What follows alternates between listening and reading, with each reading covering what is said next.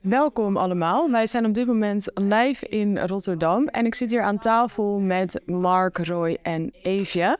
Welkom allemaal. De eerste keer dat wij in deze setting zitten. Leuk. Laten we heel even beginnen met jullie voor te stellen. Roy.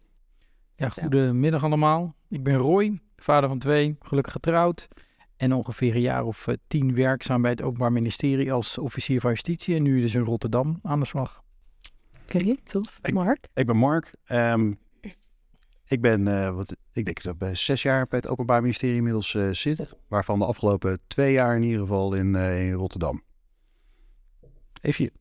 Ik ben Eefje van Kasteren, moeder van 2. En ik werk sinds 2 jaar bij het Openbaar Ministerie, iets langer dan 2 jaar. En ik hou me bezig met de werf- en selectie van officieren van justitie in de opleiding. Oké. Ja, en zal ik mezelf ook even voorstellen voor de kijkers. Ik ben Tessa en eigenlijk de host van vandaag.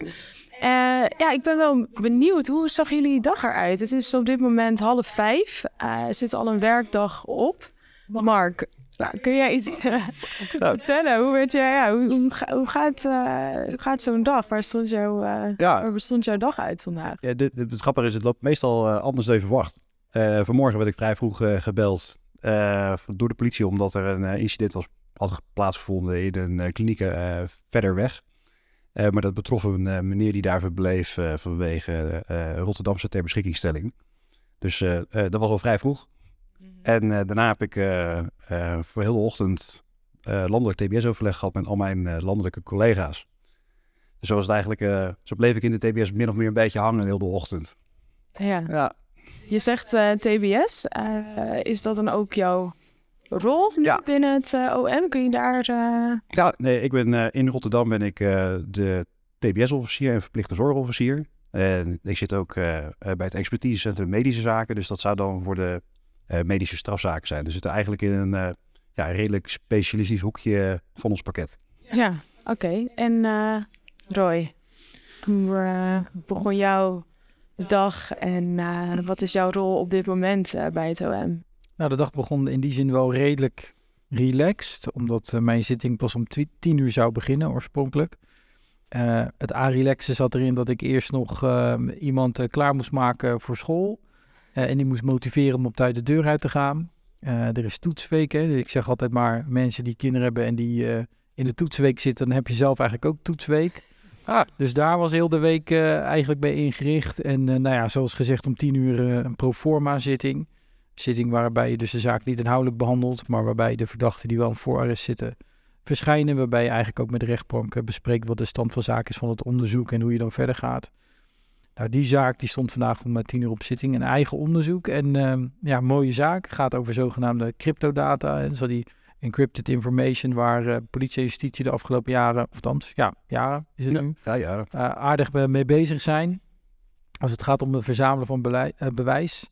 En 3 mensen op zitting. Eentje die is geschorst. Die is in ieder geval vrijgelaten. In die zin dat hij zijn voorarrest niet hoeft door te brengen tot aan de zittingsdatum. Waarop de zaak inhoudelijk kan worden behandeld. Maar de andere 2 heren blijven vastzitten. Hele boeiende zaak eigenlijk. Het gaat over drugs en het gaat over geld. En dan leg ik de nadruk even op het geld. Want mijn specialisme binnen het OM is witwassen. Ik ben de coördinerend afpakofficier van justitie van het arrondissementspakket Rotterdam. En daarnaast geef ik al her en der advies als het gaat om witwassen. Ik heb een tijdje witwas gegeven samen met rechters uit Amsterdam voor de SSR. Dat is de opleidingsacademie voor mensen die werken voor de rechtspraak en het OM. En daarnaast heb ik ook bij een externe instantie opgetreden als docent witwassen samen met een advocaat uit Breda. Nou, in de middag na de zitting was het eigenlijk gewoon gereed maken voor het leveren van een bijdrage aan deze bijeenkomst. Oké, mooie drukke ochtend. Een mooie, dynamische, drukke dag, ja. Hoe bereid je je voor op zo'n zitting? Je bent om 10 uur aanwezig, ook iets daarvoor natuurlijk. Ja, ik denk dat het hangt er een beetje van af van in wat voor fase je onderzoek zit en wat voor zaak het is. Ik moet zeggen, dat is dan weer wel eigenlijk heel erg leuk, dat als het over witwassen gaat, dan voel ik me eigenlijk altijd wel senang. Ja, ik wil het zeggen, ik heb het voor jou geleerd. Ja, maar als je dan wat nieuws doet, En net zoals in deze zaak, ik had nog niet echt te maken gehad met de cryptodata op deze manier in je eigen zaak. Dan bereid je dat op een andere manier voor. Dat is net zoals vroeger met je huiswerk maken. Dat je denkt van, nou weet je, ik lees toch maar een extra paragraafje en ik toch nog weer een extra boek lezen. Nou, dat dus, zo moet je daar iets bij voorstellen. En verder is het belangrijkste, toch gewoon op tijd naar bed proberen te gaan en je ontspanningsmomenten te vinden. Ja, voor de zitting. Het heeft geen zin om nog 10 minuten voor tijd alles door te nemen. En dat is volgens mij aardig wel gelukt. Ik vond het allemaal wel lekker gaan. Nou, mooi. En dan ook nog tussen de toetsweek door. Ja, maar dat gaat natuurlijk ook gewoon verder. Dat gaat al door natuurlijk. Ja. En, Ik zou het ook... We hebben het nu al over jullie werkdag vandaag. Maar jullie zijn natuurlijk ooit bij het OM gestart. Mark, wanneer begon jouw loopbaan bij het OM? En hoe zag de weg daar naartoe eruit? Ik moest even nadenken, omdat ik weer gewoon moest rekenen. Ik zit geloof ik nu alweer 6 jaar bij het Openbaar Ministerie. En ik ben daarvoor advocaat geweest. Strafrecht en jeugdrechtadvocaat, ook hier in Rotterdam. Althans, ik ben nog in Dordrecht beëdigd. Net voordat de rechtbank Dordrecht samenging met Rotterdam. En ik dacht, toen ik ging starten met werken, toen zat ik bij de rechtbank. Bij de sector strafrecht. En ik weet nog dat ik toen dacht, ik wil gewoon rechter worden. Dat is de man die de beslissingen neemt, of de dame. Dat lijkt me gewoon hartstikke mooi. En ja, je hebt natuurlijk gewoon ervaring nodig. Levenservaring, maar ook gewoon proceservaring, om dat gewoon goed te kunnen doen. En toen ben ik eerst de advocatuur ingegaan. En dat vond ik erg leuk. Ik vond het procederen heel leuk, vond de verschillen ook leuk, vond het rondreizen ook leuk. En toen merkte ik wel dat voor mij een dynamisch beroep, dat ik dat graag wilde blijven uitoefenen. En op enig moment begon bij mij wel iets te knagen bij het werk wat ik deed. Ik had een heel groot deel van mijn cliëntelen waren jeugdigen of waren mensen met geestelijke problemen. En weet je, dat is mooi werk om te doen. Die mensen die hebben hulp nodig, daar kan je ervoor zijn. Je kan een soort van, niet alleen advocaat zijn, maar je hebt ook een soort van steun. Soms wel een vertaalmachine bijna. En dat is een prima manier om je werk te doen. Ik had alleen op een gegeven moment wat meer moeite met de jongens die echt wel gewoon wat meer kiezen, zullen we zeggen, voor de criminaliteit. En daar dan echt geen verantwoordelijkheid voor willen afleggen. Daar kan je zakelijk naar kijken. Dan denk je van, nou, iedereen verdient natuurlijk een goede behandeling en een goed en eerlijk proces. En daar sta ik helemaal achter. Ik merkte alleen aan mezelf soms een klein beetje wat weerstand. En op een gegeven moment kwam dat denk ik gewoon tot een soort van toppunt. Toen ik een jongere ging bijstaan die verdacht werd van een woningoverval op een oudere dame. Waarbij ze zelfs de oudere dame de oorbellen nog uit de oren hadden gehaald. En die hadden ze gekneveld achtergelaten in de woning. En die dame was net zo oud als mijn grootmoeder die toen nog leefde. Dus dan wordt het natuurlijk altijd weer, kun je het relateren. En die jongen die zei tegen mij, nou, daar ga ik echt niet voor zitten. En daar had ik wat moeite mee. En ik weet dat ik op een gegeven moment in het voorarresttraject, dus die jongen zat preventief vast, dat het met een technisch verweer lukte om in vrijheid te krijgen. En ik weet dat toen ik daar gebeld werd, ik reed een beetje in de buurt van Barendrecht. En dat ik gebeld werd met die uitslag en dat ik dacht, zo, yes, het is gelukt. Goed resultaat. Maar dat ik gelijk ook dacht, hé, wacht, die gozer komt wel vrij. En dat voelde niet goed. Maar het voelde ook niet goed dat ik dus die twee gedachten direct achter elkaar had. En toen dacht ik bij mezelf, oké, als ik dit allebei ga voelen, dan kan ik misschien niet dit werk heel lang nog blijven uitoefenen. En toen wist ik eigenlijk, van ik wil wel dat dynamische blijven doen. En ik wil meer kunnen kijken naar wat is nou eigenlijk een eerlijk verhaal. Wat is een eerlijke reactie op iets wat er gebeurd is. Nou ja, en geloof het of niet, maar de week erop werd ik gevraagd door een officier van justitie of ik wel eens een keer interesse had om over te stappen. Nou ja, zo is het eigenlijk min of meer gelopen. En die officier, hoe kwam je daarmee in aanraking? Was dat een vriend van jou of kende je al? Hoe ging dat? Ja, je hebt toch op een gegeven moment toch wel gewoon veel contact met advocaten of met andere officieren van justitie. Ja, vanuit jouw rol als vanuit je rol, ja. En we hadden volgens mij, belde die mij omdat een collega officier van justitie te laat was voor de zitting. Die had de trein gemist of er was ellende op het spoor volgens mij. En die belde me op en zei, nee, mijn collega komt eraan, maar die is wat te laat. Nou ja, weet je, en dan heb je ook een informeel praatje met elkaar aan de telefoon. En terloops kwam even die opmerking zo. Ja, en wanneer was dit? Ja, dit is wel bijna 6 jaar geleden. Dit is meer dan 6 jaar geleden. Meer dan 6 jaar geleden begon jouw verhaal bij het OM. Roy, wanneer is het voor jou gestart? En was dat ook... Ja, Mark is dus overgestapt vanuit de advocatuur. Hoe is het bij jou begonnen? Ja, het is wel een wat langer proces geweest. En een lange verhaal? Een langer verhaal, maar ik probeer hem wel, probeer hem wel echt plat te slaan. Dat geloof ik mezelf en bij deze ook aan jullie. Ik ben vanuit de rechtenstudie in de deurwaarderij terechtgekomen. Als zogenaamde procesjurist. En geld zat er toen al in, inderdaad. En dan maak je gewoon stukken op en je gaat naar de kantonrechter en je voert de procedures. Nou, als je binnen die branche carrière wil maken, dan is het eigenlijk ook wel logisch om dan de stap te maken naar deurwaarder. Dus ik ben de deurwaardersopleiding gaan doen. Maar ik was wel strafrechtelijk afgestudeerd. En op een gegeven moment kregen we een les van iemand van het OM. Die ook vroeger de deurwaarderopleiding had gevolgd, maar inmiddels parketsecretaris was bij het functioneel parket, werkte voor het BOOM. En dat was eigenlijk gewoon de perfecte combinatie van enerzijds kennis hebben van beslaglegging en anderzijds ook de strafrechtelijke component. Toen ben ik kort gestopt met de opleiding, theoretisch gedeelte afgerond. Toen ben ik parketsecretaris geworden bij het BOOM. En het BOOM ging over het stukje wetgeving wat zit op het plukken van criminelen. Dat heb ik een jaar gedaan als secretaris.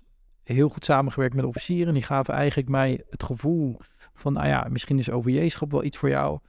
En daar zie ik wel de connectie met Mark. Ik had het idee dat als ik nog een paar jaar als deurwaarder zou gaan werken, dus echt in de praktijk bezig zou zijn, dat voor een ontwikkeling zou zorgen die ik zou kunnen meenemen in de toekomst als ik weer OVJ zou worden. Nou, teruggegaan, 2 jaar gerechtsdeurwaarder geweest. Na 2 jaar was er een opening voor officier van justitie, toen nog enkelvoudig in Middelburg. En daar ben ik voor aangenomen. En dat is uiteindelijk zo is het voor mij begonnen bij het OM. Ja, nou dat is dan ook een mooie aanloop. En dan begin je dus met een opleiding tot officier van justitie. Die hebben jullie allebei gevolgd. Misschien kan jij even iets meer vertellen over de opleiding en hoe die eruit ziet. Ik denk eigenlijk dat de heren daar ook wel iets over kunnen vertellen. Ja. Maar misschien kan ik dat rol doen. Als je wordt aangenomen, dan ben je niet in één keer officier. Dan ben je officier in de opleiding. Dat is een opleiding die op maat wordt gesneden.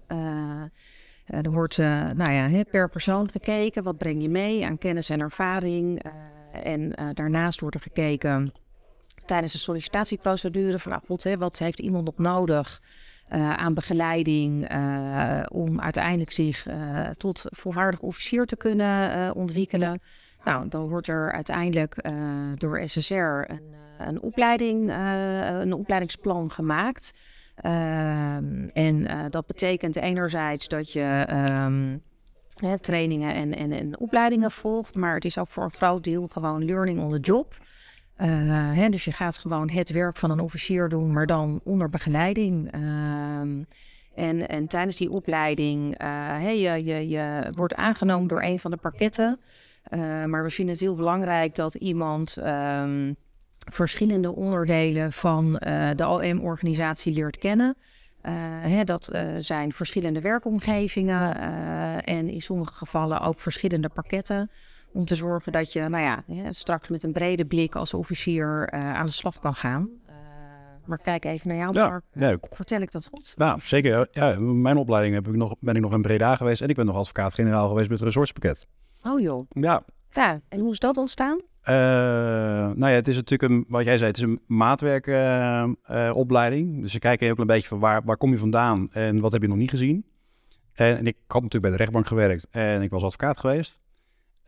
Dus in mijn opleiding hebben ze bedacht van, het is misschien wel goed als je een tijdje bij de politie meeloopt, om dat een keer gezien te hebben. Dat ging helaas niet door, want corona, dus dat was wel jammer.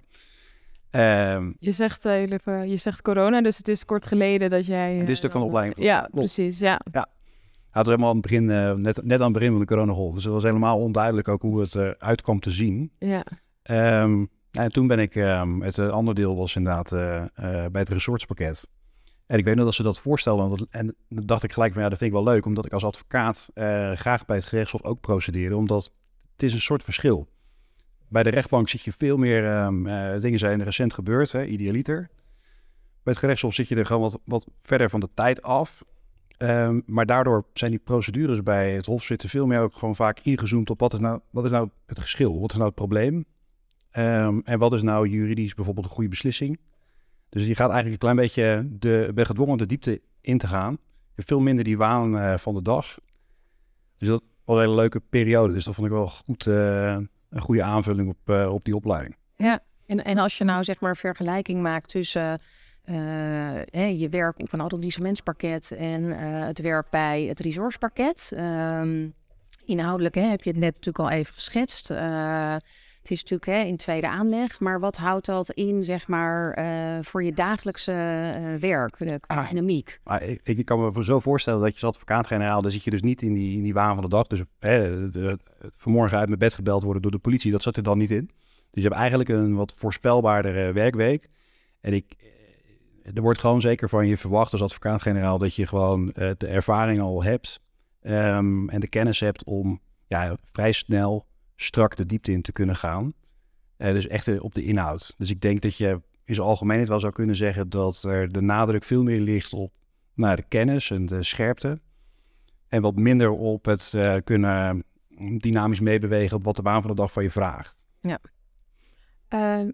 Roy, ik ben zo ook benieuwd naar jouw verhaal, naar de opleiding, maar ook hoe jouw sollicitatieproces ging. Maar we noemen al een paar keer, hebben we het over parketten. Het resourcepakket, het FPAP, wij gebruiken allerlei afkortingen. Misschien is het heel goed om heel even uit te leggen welke strafzaken waar behandeld worden. Misschien ook voor de luisteraars en kijkers goed om te weten wat we daarmee bedoelen. Het resourcepakket, dat noemde jij net even. Ja, dus ik denk dat je dat het beste kan omschrijven als het Openbaar Ministerie in hoger beroep. En we hebben een paar filialen, maar die per resort. Dus waar minder arrondissementen onder vallen. Dus natuurlijk bepaalde gebieden. Dus wij vallen hier onder Den Haag. En verder heb je nog Den Bosch, Amsterdam en Arnhem-Leeuwarden met 2 locaties. Ja. En dus het resourcepakket behandelt strafzaken in hoger beroep. Ja. En dan heb je nog het functioneel parket. Ja, het functioneel parket behandelt over het algemeen de grote fraudezaken. De zaken die eigenlijk worden gedraaid door bijzondere opsporingsdiensten, zoals de FIOD, maar ook door ISZW. Dus daar zit wel echt een bepaald specialisme in. De grote gelden. Ja. Milieu. Milieu inderdaad. Een grote tak. Dus dat is echt wel een specialistische tak. Als je kijkt naar het landelijk parket, dan gaat het om georganiseerde misdaad van de buitencategorie.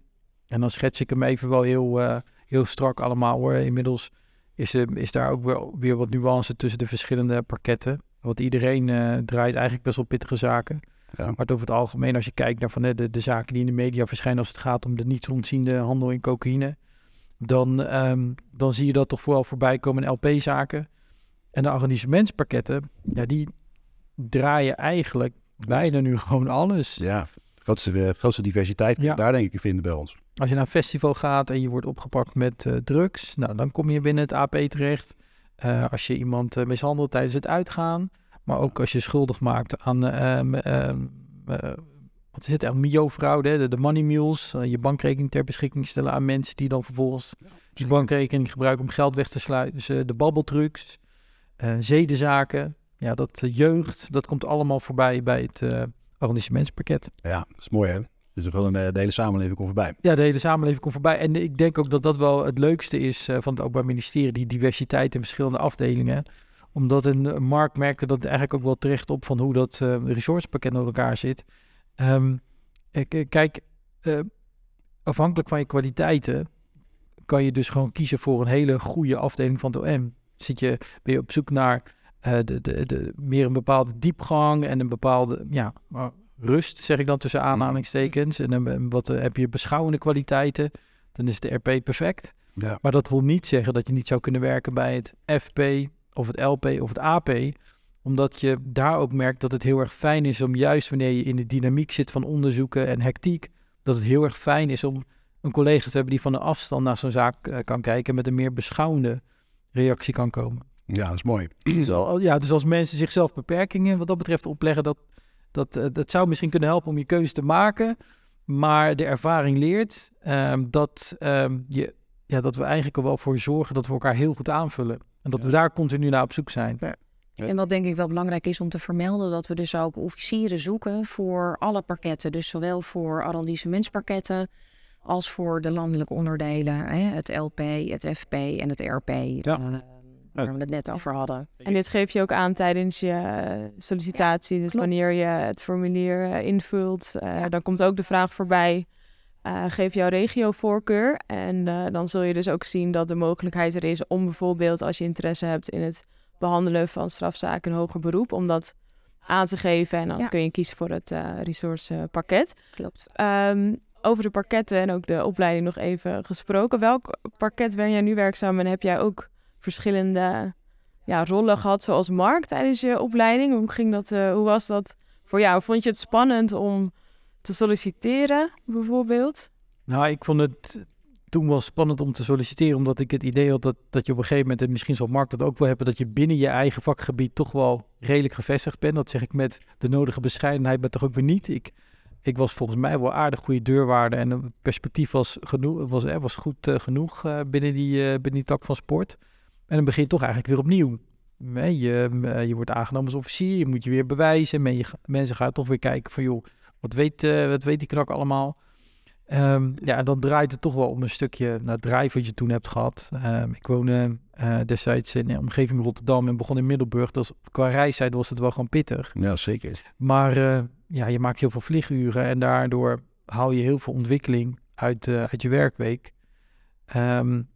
En de doorontwikkeling zat op een gegeven moment wel in dat ik Middelburg ging op een gegeven moment samensmelten met Zeeland, met Breda. Het pakket Breda werd pakket Zeeland-West-Brabant. Dan kom je daar ook weer in een andere situatie terecht. De pakketten worden groter. Daar moet je mee leren omgaan. Daar is eigenlijk ook de stap gezet om nadrukkelijk bezig te gaan houden met de hennephandel. Dat heb ik een tijd gedaan. En vervolgens vanuit Brabant naar Den Haag gegaan. Ja, daar hebben we elkaar leren kennen. Daar hebben we elkaar leren kennen. Daar ben ik gaan werken in de zogenaamde interventieomgeving. ZSM, een leuke werkomgeving binnen de arrondissementspakketten. Die houden zich eigenlijk bezig met de hete daadzaken, die iedereen eigenlijk wel kent. De winkeldiefstal, de eenvoudige mishandeling, rondrijden op in een gestolen auto. Vanuit het Haagse uiteindelijk terechtgekomen als officier van justitie in de zogenaamde ondermijningsomgeving, waarbij je bezighoudt met ondermijnende criminaliteit.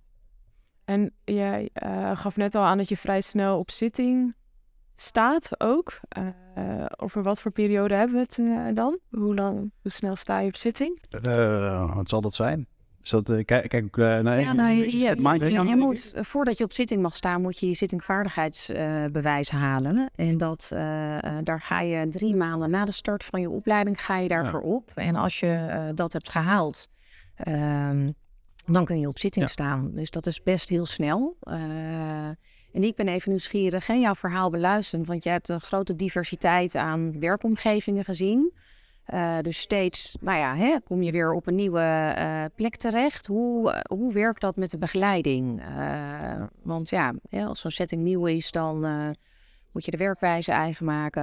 Je rol als officier in die setting. Ik denk dat het vooral draait omdat je goed verdiept in het parket waar je gaat werken. Want we hebben verschillende pakketten natuurlijk in het land, maar elk pakket heeft zijn eigen problematiek.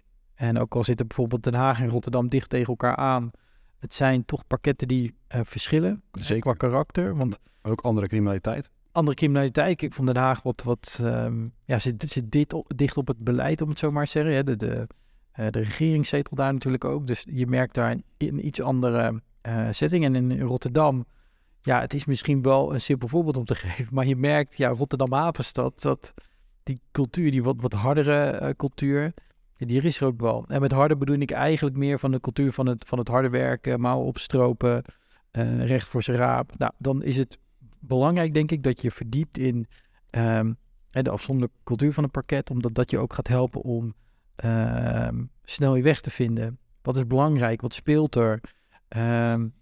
Wat vindt de gemeenschap binnen dit parket belangrijk?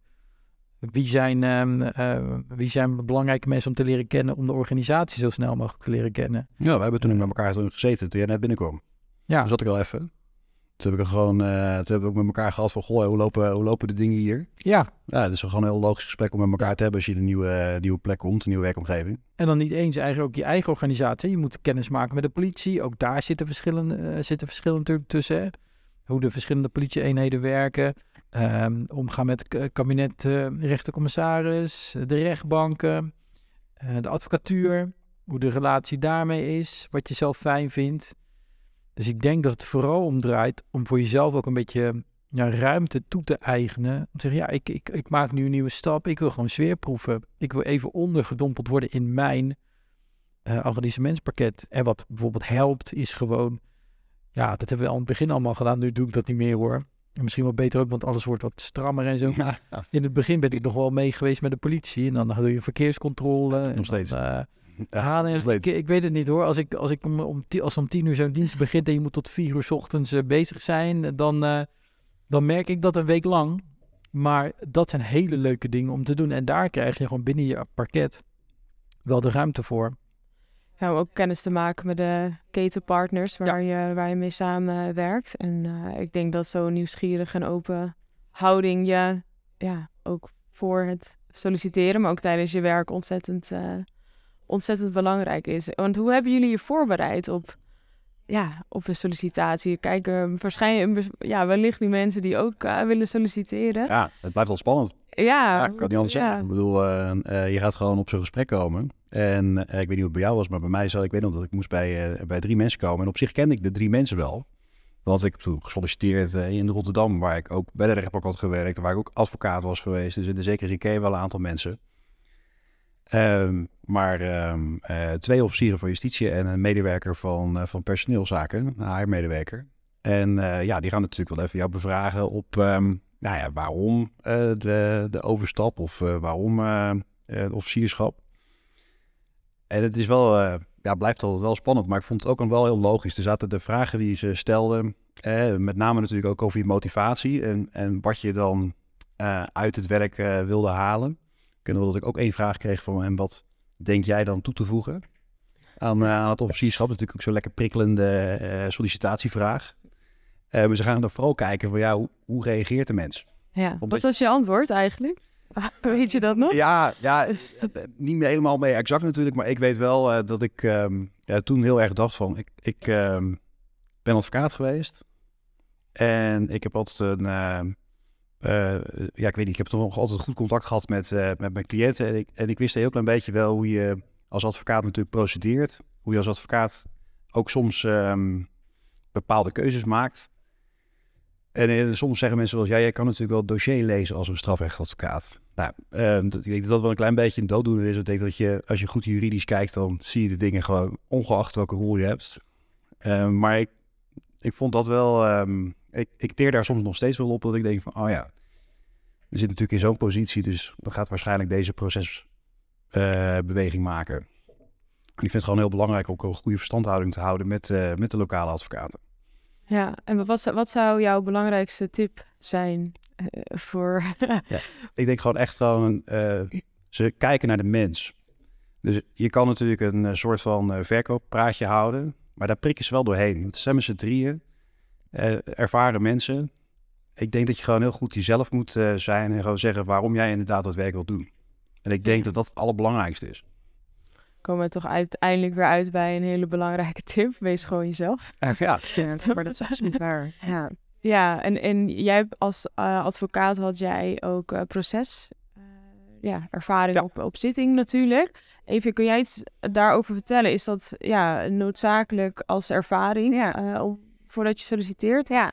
Is het een idee dat ik gewoon heel kort even iets vertel over de vereisten? Want voordat je daadwerkelijk dat gesprek gaat voeren, ga je natuurlijk solliciteren. Staat ook uitvoerig op de website beschreven, maar je moet een motivatiebrief schrijven. En ook daarin is het toch wel belangrijk dat je aangeeft waarom je de stap naar het OM serieus overweegt. Waarom op dat moment En wat je daarin aanspreekt en ook wat je komt brengen. Dus eigenlijk een beetje in het verlengde wat jij vertelt over het gesprek. Uiteraard voeg je een cv toe. En hoe het dan gaat is, dan vindt de landelijke briefselectie plaats.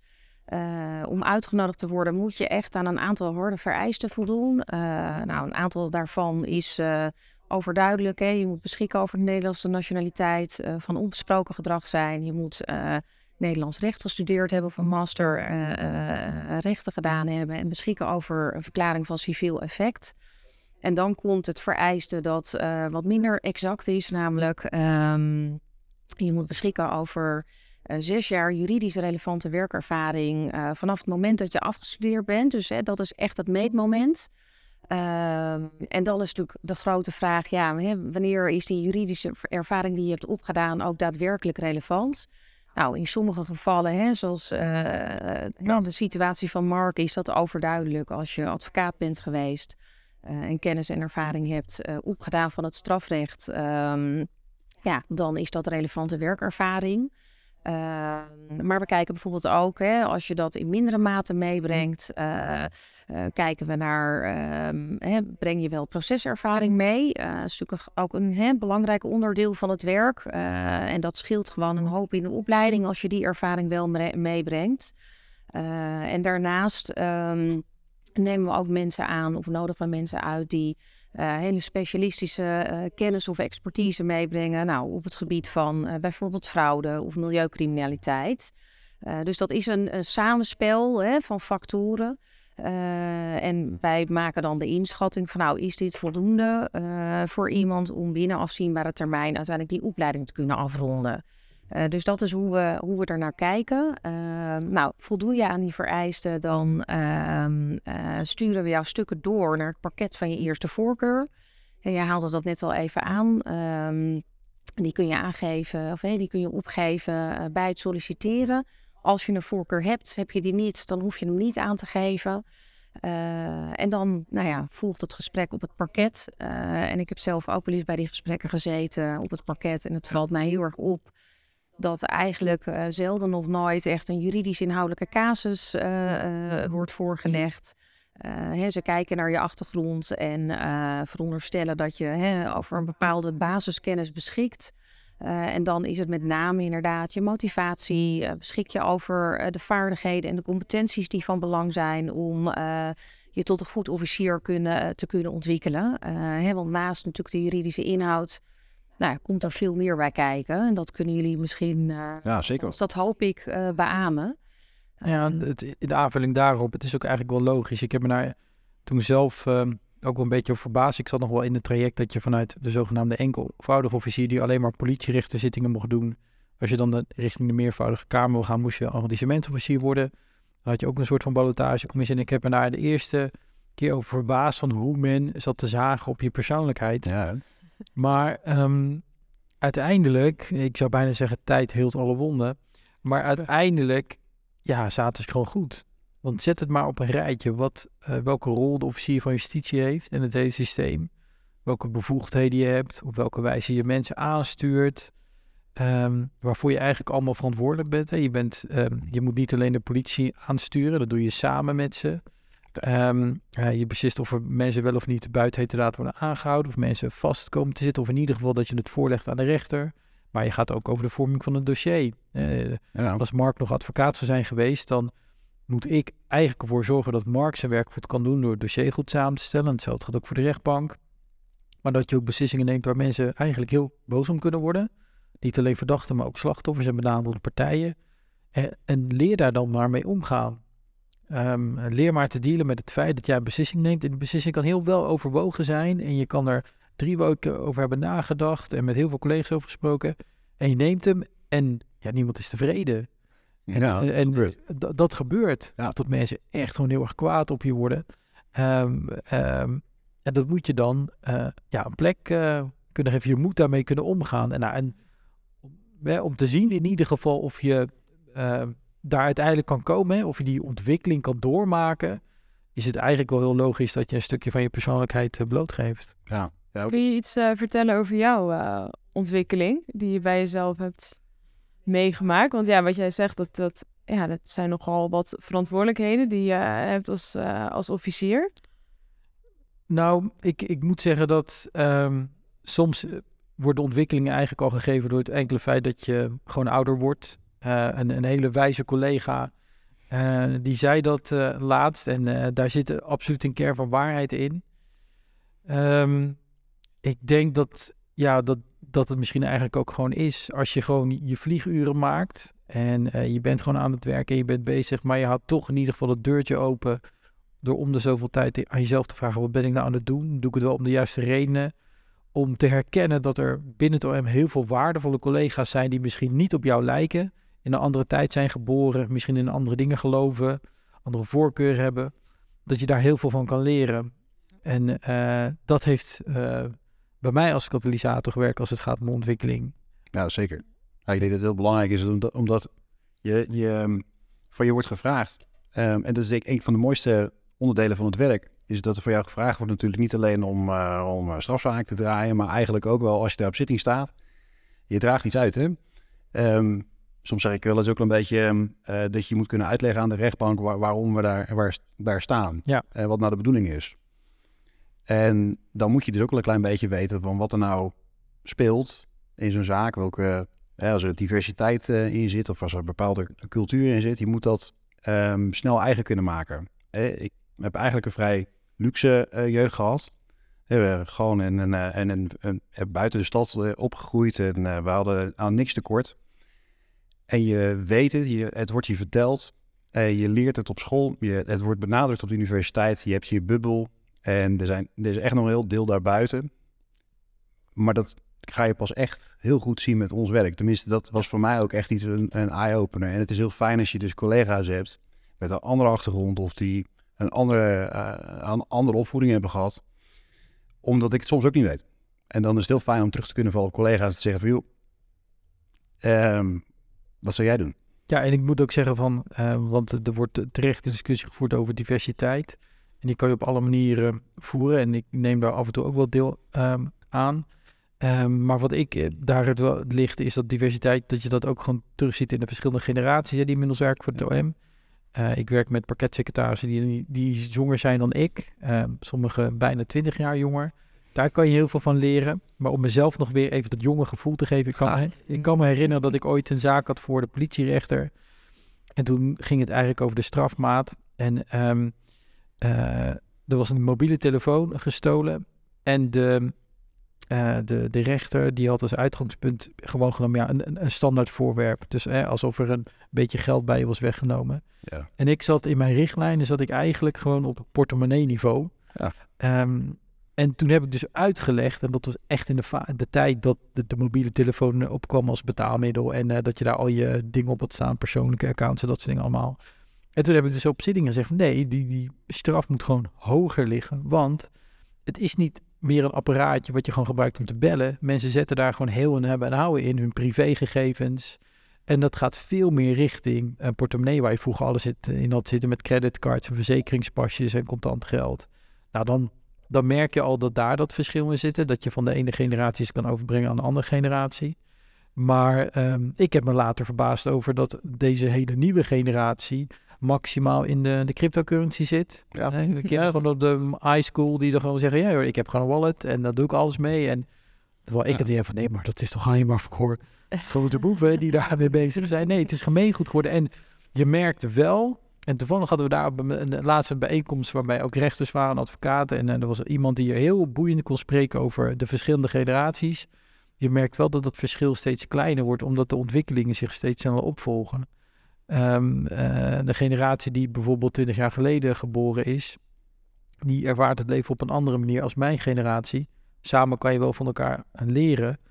Maar als je pretendeert als OM om voor die samenleving te staan, dan moet je ook wel willen dat die samenleving op verschillende manieren vertegenwoordigd is in je organisatie. En ik moet wel zeggen dat het OM zich daar inmiddels wel gewoon stevig voor inzet. Wat wij eigenlijk alleen maar toejuichen. Ja, zeker. Ik bedoel, ik zit letterlijk voor mezelf gewoon heel vaak gewoon allemaal de laatste trends in apps en al die dingen zit ik gewoon zelf te proberen om gewoon een klein beetje feeling ermee te houden. Ik bedoel, ik ga niet zitten TikTok of iets dergelijks, maar ik moet wel weten hoe het werkt. Niet? Ja, nee, ik niet. Nee. Ja, het lijkt me ook niet heel handig om TikTok te Dat is een specifiek voorbeeld natuurlijk. Ja, Is ook precies. zo. Maar dan weet ik wel, daar heb ik het een keer gezien, weet je wel, en dan weet ik hoe het werkt. Dat vraagt het werk van je en dat vind ik eigenlijk dus heel erg leuk, omdat je dus blijft heel actueel bezig. Ik zou nooit willen hebben dat ik zo meteen in een setting zit en dat ik iets zie te lezen en dat ik denk, ik heb geen idee waar deze 15-jarige het over heeft. Ja. Dat lijkt me echt heel vervelend. Sommige strafzaken lijken mij best pittig. Dat je 's avonds thuis komt en denkt van poeh, het is een zware dag. Hoe leg je dat naast je neer en biedt het OM bijvoorbeeld ondersteuning ook? Zeker. Daarmee om te gaan? Ja, het komt voor, hè? Nou ja, kijk, voor het geval die buikpijn leeft bij mensen die dan geïnteresseerd zijn in het vak. Ik kan alleen maar de voorbeelden geven die betrekking hebben op mijn situatie. Ik heb op een gegeven moment in een vroeg stadium aangegeven, ik kan niks met zedenzaken. Dat komt gewoon te veel binnen. Eigenlijk nog steeds niet. Zet me achter geld aan en geldstromen en dat soort zaken. En wapenshandel, dat vind ik allemaal best. Ja, dat kan ook bij ons, hè? Maar ja, dat soort zaken, nee, daar ben ik niet effectief en efficiënt in. Daar wordt gewoon naar geluisterd. En dat is ook misschien ook wat ik met name ook naar voren wil brengen, is dat we elkaar gewoon aanvullen. Je hebt collega's die zeer ernstige geweldsmisdrijven kunnen onderzoeken en eigenlijk heel goed ook. Zeer ernstige zedenzaken, maar die bijvoorbeeld wat minder bedreven zijn in het plukken van criminelen. Dat doen andere collega's dan. En zo vul je elkaar aan om ervoor te zorgen dat die misdaadbestrijding op bepaalde momenten toch wel alle vakjes wel dekt. En dat is ook wel iets wat je steeds meer terugziet. Ja. En niet meer dat je alles maar moet kunnen en dan op 80%, maar dat we accepteren. De een is beter in iets dan de ander en samen zorgen voor dat eindresultaat en we vullen elkaar aan. Nou, dat is denk ik een van mijn grootste verbazingen toen ik binnenkwam bij het Openbaar Ministerie. Maar als je hebt zaken die gaan gewoon ingrijpen, dat gebeurt.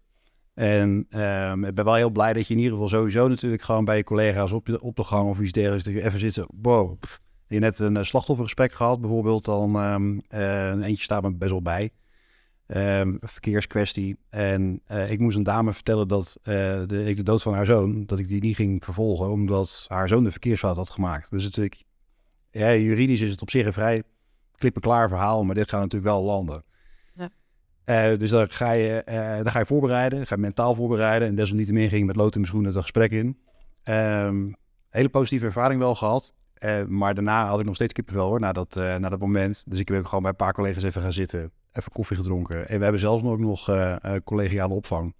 Als je dan echt een team van mensen die gewoon zeggen, joh, wij zijn daar beschikbaar voor als je je ei kwijt moet omdat er iets gebeurd is. Of omdat je iets heftigs hebt meegemaakt. Of omdat je een zaak hebt gehad die gewoon even net hard binnen is gekomen. Want ja, dat kan gebeuren. Soms grijpt iets ook onverwacht hard in. Hè? Dat gebeurt ook. Ik weet nog dat ik op een gegeven moment, toen ik advocaat nog wel was, dat mijn collega op een gegeven moment zei, zedenzaak ga ik niet meer doen. Ergens op een gegeven moment gaan knop omgegaan, denk ik, en wilde die niet meer gaan doen. Dat kan gebeuren. Denk je dat jouw ervaring als advocaat nog geholpen heeft om hiermee... Ja, denk het wel. Je ziet ook wel de mens achter de dader. Dat je natuurlijk die hele menselijke gesprekken heb je vooral natuurlijk gewoon tussen advocaat en cliënt. Want dan zit je ook even buiten dat voor, even buiten de zittingszaal. Wat leeft er? Welke emoties zitten er ook nog allemaal achter? Het heeft wel heel erg geholpen, in ieder geval ook voor mijn persoonlijke ontwikkeling. En dat probeer ik altijd vast te houden, ook als TBS-officier. Ik ga vaak naar de jongens toe. Als het mis is gegaan, dan zoek ik ze op. Voordat ze naar de rechtbank gaan, dan ga ik naar het cellencomplex. En dan spreek ik ze nog eventjes. Ik had de laatste eentje die vroeg naar mij vanuit de gevangenis. Dat had ik ook nog niet eerder meegemaakt. Maar goed, dat was wel een goed excuus om naar de gevangenis te gaan. Was ik ook natuurlijk alweer jaren niet meer geweest. Want die wilde zelf aan mij uitleggen waarom het mis was gegaan. Vind ik heel belangrijk om dat te doen. Omdat het is juridisch werk, maar het is ook mensenwerk. Ja. Hey, en heel even een vraag die ik naar aanleiding daarvan heb. Want jij zegt advocatuur en nu natuurlijk vanuit je rol als officier hoe je naar zaken kijkt. Als je nou even terugdenkt aan jouw tijd als advocaat, had je natuurlijk een beeld bij het OM en het werk van een officier. Wat is bewaarheid geworden en wat is misschien wel de grootste verrassing geweest? De 2 grootste verrassingen waren denk ik hoe leuk het is om te werken met de politie. Want wat ik al zei, ik zei dat ik ga nog steeds gewoon af en toe mee. En dan zelfs met teams waar ik eigenlijk gewoon op zich als TBS-officier eigenlijk daar niet zo heel erg veel meer mee van doen heb. Maar dat vind ik gewoon heel erg leuk. Stiekem willen alle officieren eigenlijk gewoon politieman of vrouw. Dat weet ik ook niet. Het is wel heel leuk om mee te gaan, omdat je dan ook echt veel meer begrijpt van die dynamiek die zij meemaken. Hoe dingen lopen, want ja, je leest het op papier, maar het is toch anders.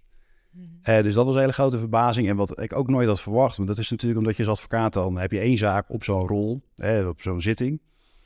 En je weet, die rechter en die officier, die zitten gewoon heel die middag, heel die ochtend. En als het meervoudig is, dan zitten ze soms zelfs de hele dag.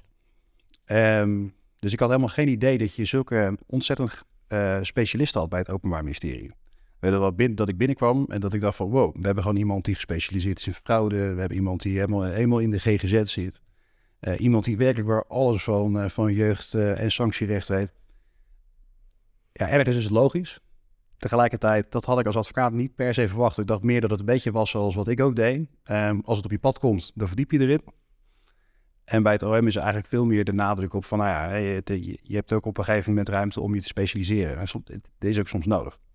Had je een bepaalde verwachting bij de werkdruk bijvoorbeeld? Dat is ook een veel besproken onderwerp geweest. Of op dit moment nog steeds. Ja. Hoe is dat voor jullie? Want Roy, jij hebt een kleine ook, vertelde je net. Hoe combineer je dat en is dat te doen? Dat is te doen.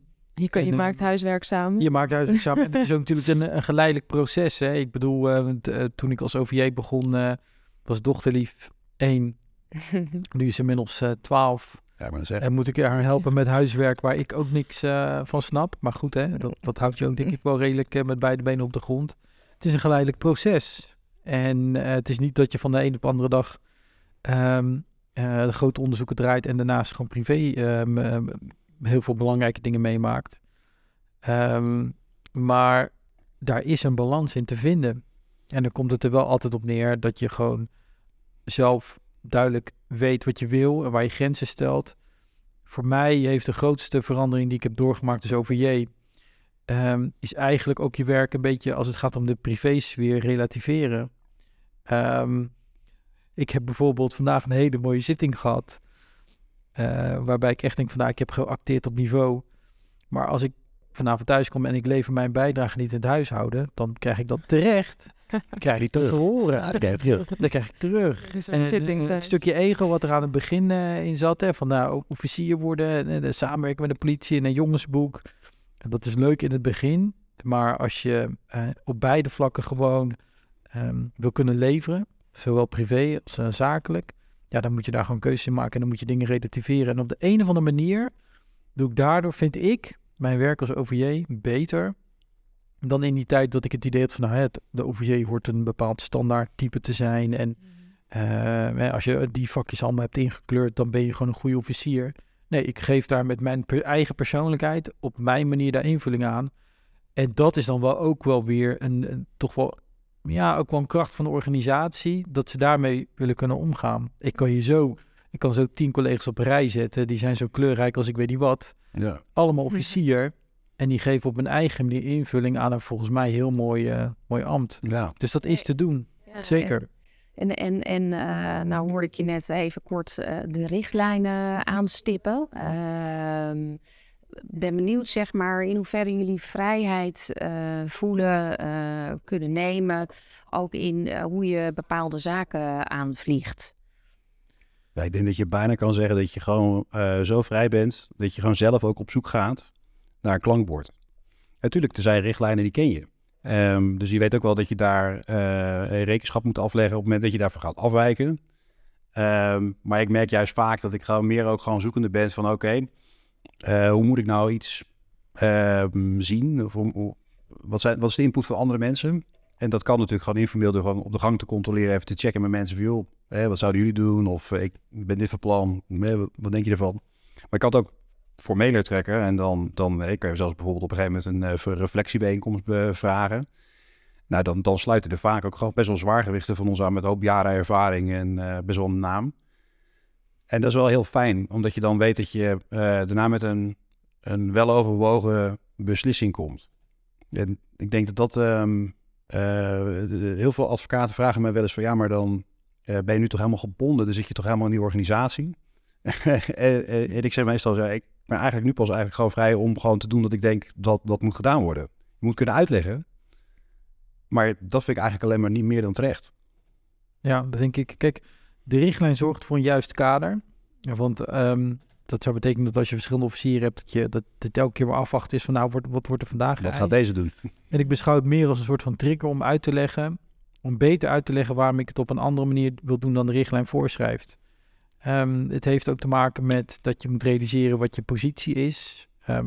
Ja, we zijn nog steeds en nog altijd en bovenal magistraat, maar we maken wel deel uit van een organisatie. En ook de magistraat moet enige sturing accepteren. Mij is ook verteld van als je sturing niet accepteert, word je een ongeleid projectiel. En je kan het vinden van die balans erin beschouwen als een hele moeilijke en onmogelijke taak. Maar je kan het ook zien als een uitdaging. En ik denk dat iedereen er verrast door zal zijn van hoe dat uiteindelijk gewoon loopt. 9 van de 10 keer, nou ja, misschien 7 van de 10 keer, kom je wel aardig uit de voeten met de richtlijn. En die andere 3 keer, dan wijk je daarvan af. Maar het is tot nu toe niet gebeurd dat... Ik kan me dat in ieder geval niet herinneren. Ik heb heel veel zaken gedaan, zeker in de beginperiode. Dat wanneer je afweekt van die richtlijn, dat je daarmee het gevoel van nou, ik heb geen recht gedaan of ik ben volledig mijn eigen gang gegaan. Juist ook omdat je dat samen doet met de politierechter dan en eigenlijk ook wel met de advocatuur.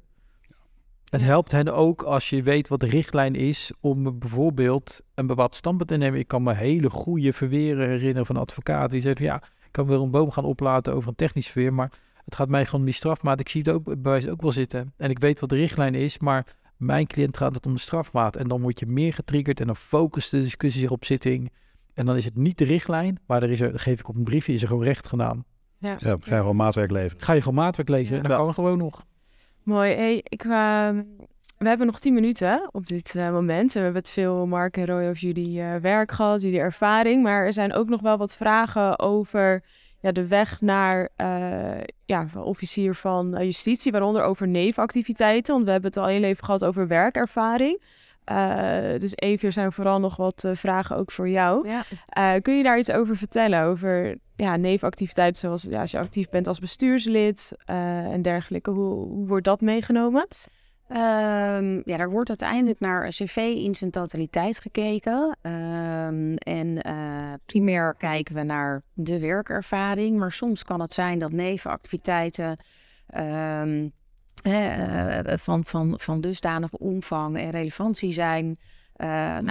Dat ook deels wordt meegewogen. Ook dat is maatwerk. Dus als daar echt hele concrete vragen over zijn waar mensen zelf niet uitkomen, dan zou ik zeggen, stuur gewoon even een mailtje naar w.s.om.nl en dan kijken en denken we met je mee. Het is voor iedereen die nu kijkt en wellicht straks terugluistert. Het is inderdaad mogelijk om ons ook te mailen. Volgens mij staat er ook ergens een link in beeld, denk ik. Waar je ook inderdaad naar onze website kunt gaan en allerlei informatie vindt. En die 6 jaar werkervaring, als je die niet hebt, dan start je dan als adjunct officier. Dus je hebt natuurlijk verschillende loopbaanmogelijkheden. Roy of Mark vertelde net iets over advocaat-generaal. Stel je voor, je hebt nog niet die 6 jaar werkervaring, kun je dan gaan voor een andere functie binnen het OM of het doen van buitenervaring? Wat adviseer jij? Je kan als jurist meerdere rollen binnen het OM vervullen. En de functie van adjunct-officier is er één van. Dat is de officier die alleen enkelvoudige zittingen doet. En daar moet je beschikken over minimaal 2 jaar juridisch relevante werkervaring. Dus dat kan een heel mooi opstapje zijn naar de functie van officier. Maar kijk ook even naar jou, want jij hebt natuurlijk als officier enkelvoudige zittingen gedaan. Ja, we zijn allebei zo gestart. Zo zijn we inderdaad allebei gestart. En ik moet zeggen dat daar de leercurve wel heel goed is hoor. Het is... de politierechters die daar zitten, die doen dan in hun eentje uitspraak. Die komt eigenlijk meteen na de zitting. Er zit goede vaart in. Diversiteit van zaken is enorm. Van drugszaken tot een stukje witwassen, maar ook stalkingzaken, huiselijk geweld. Ook de diefstal van gisteren. Ook de diefstal van gisteren inderdaad. En je werkt, wat ik zelf het leukste vond, was de samenwerking met de politierechters. Want je mag volgens mij eigenlijk alleen maar politierechter zijn of worden als je eerder al ervaring hebt gehad als voorzitter in de meervoudige kamer. Ja, dat was altijd wel zo. Ja. Dat was al, ja. Dan kan je daar dus ontzettend veel van leren. Hoeveel ik heb niet geleerd dat tussen de zaken door, dat je dan nog even iets juridisch bespreekt of gewoon wat, misschien wel spreekt over het leven. En daar is ontzettend veel ontwikkeling te halen. En dat betekent wel natuurlijk dat je gewoon meters moet maken. Ik heb daar destijds geen moeite mee gehad. Ik vond het eigenlijk heel erg fijn. En die bagage, daar maak je tot op heden gewoon gebruik van. Ja, want ik denk als je niet die nog niet aan die 6-jaars-eis zit, dan is zo'n pad bijvoorbeeld is buitengewoon leerzaam. Je hebt proceservaring op, je bent eigenlijk gewoon officier. Alle belangrijke skills die je als officier van justitie hebt, die ga je daar eigenlijk gewoon ook opbouwen. Ik kan zeggen, wat nodig hebt. En ja, dus als je niet aan die 6 jaar zit, dan zou dat... Is dat een hele mooie ervaring en die ook van invloed zou kunnen zijn op hoe je opleidingstraject er uiteindelijk uitziet. Hè? Want die vlieguren in de zittingszaal, die heb je al opgedaan. Dus dan kun je tijdens de opleiding weer op andere zaken focussen. Maar volgens mij haalde jij het al even aan. Er zijn meerdere wegen die naar Rome leiden. Je kan met buitenervaring, kun je uiteindelijk ook die 6 jaar opbouwen. Dus... Ja, en zo'n specialisatie later in de opleiding. Wanneer kies je daar precies voor? Nou, je solliciteert bij een parket. Dus stel, je geeft het resortparket als voorkeur op. Dan ga je uiteindelijk bij het resortparket aan de slag. Maar zul je tijdens je opleiding echt op andere parketten en ook andere... dus ook het arrondissementsparket zul je een deel van je opleiding volgen. De gedachte is dat je na het afronden van je opleiding wel een periode aan het parket verbonden blijft. Zodat je daar ook vlieguren kunt maken. En uiteindelijk, als jij een aantal jaar werkzaam bent op dat parket en denkt, ik vind het leuk om mijn focus te verleggen en me inhoudelijk op andere vlakken te ontwikkelen. Ja, dan zijn er, jullie noemden het net ook al, legio mogelijkheden. Je kunt je inhoudelijke focus kun je wijzigen. Je kunt verdieping zoeken. Maar je kan ook bijvoorbeeld meer een leidinggevende kant op gaan. Dus er zijn ontzettend veel mogelijkheden als je uiteindelijk bij het OM werkt. Ja. En ik moet zeggen, daar verbaasde ik me ook heel erg over. Toen ik hier net kwam werken en als je officieren spreekt die hier wel wat langer werken... vrijwel iedereen heeft echt wel verschillende onderdelen van de organisatie gezien. Verschillende inhoudelijke aandachtsgebieden gehad. Dus als je eenmaal bij het OM werkzaam bent, dan kun je uiteindelijk nog alle kanten op. Ja, en eigenlijk uit al jullie verhalen, of de verhalen van jullie beiden, haal ik dat het echt maatwerk is en dat er gekeken wordt naar ieder zijn kwaliteiten. Jij noemt net ook leiderschap. En dat kun je op allerlei manieren ontwikkelen.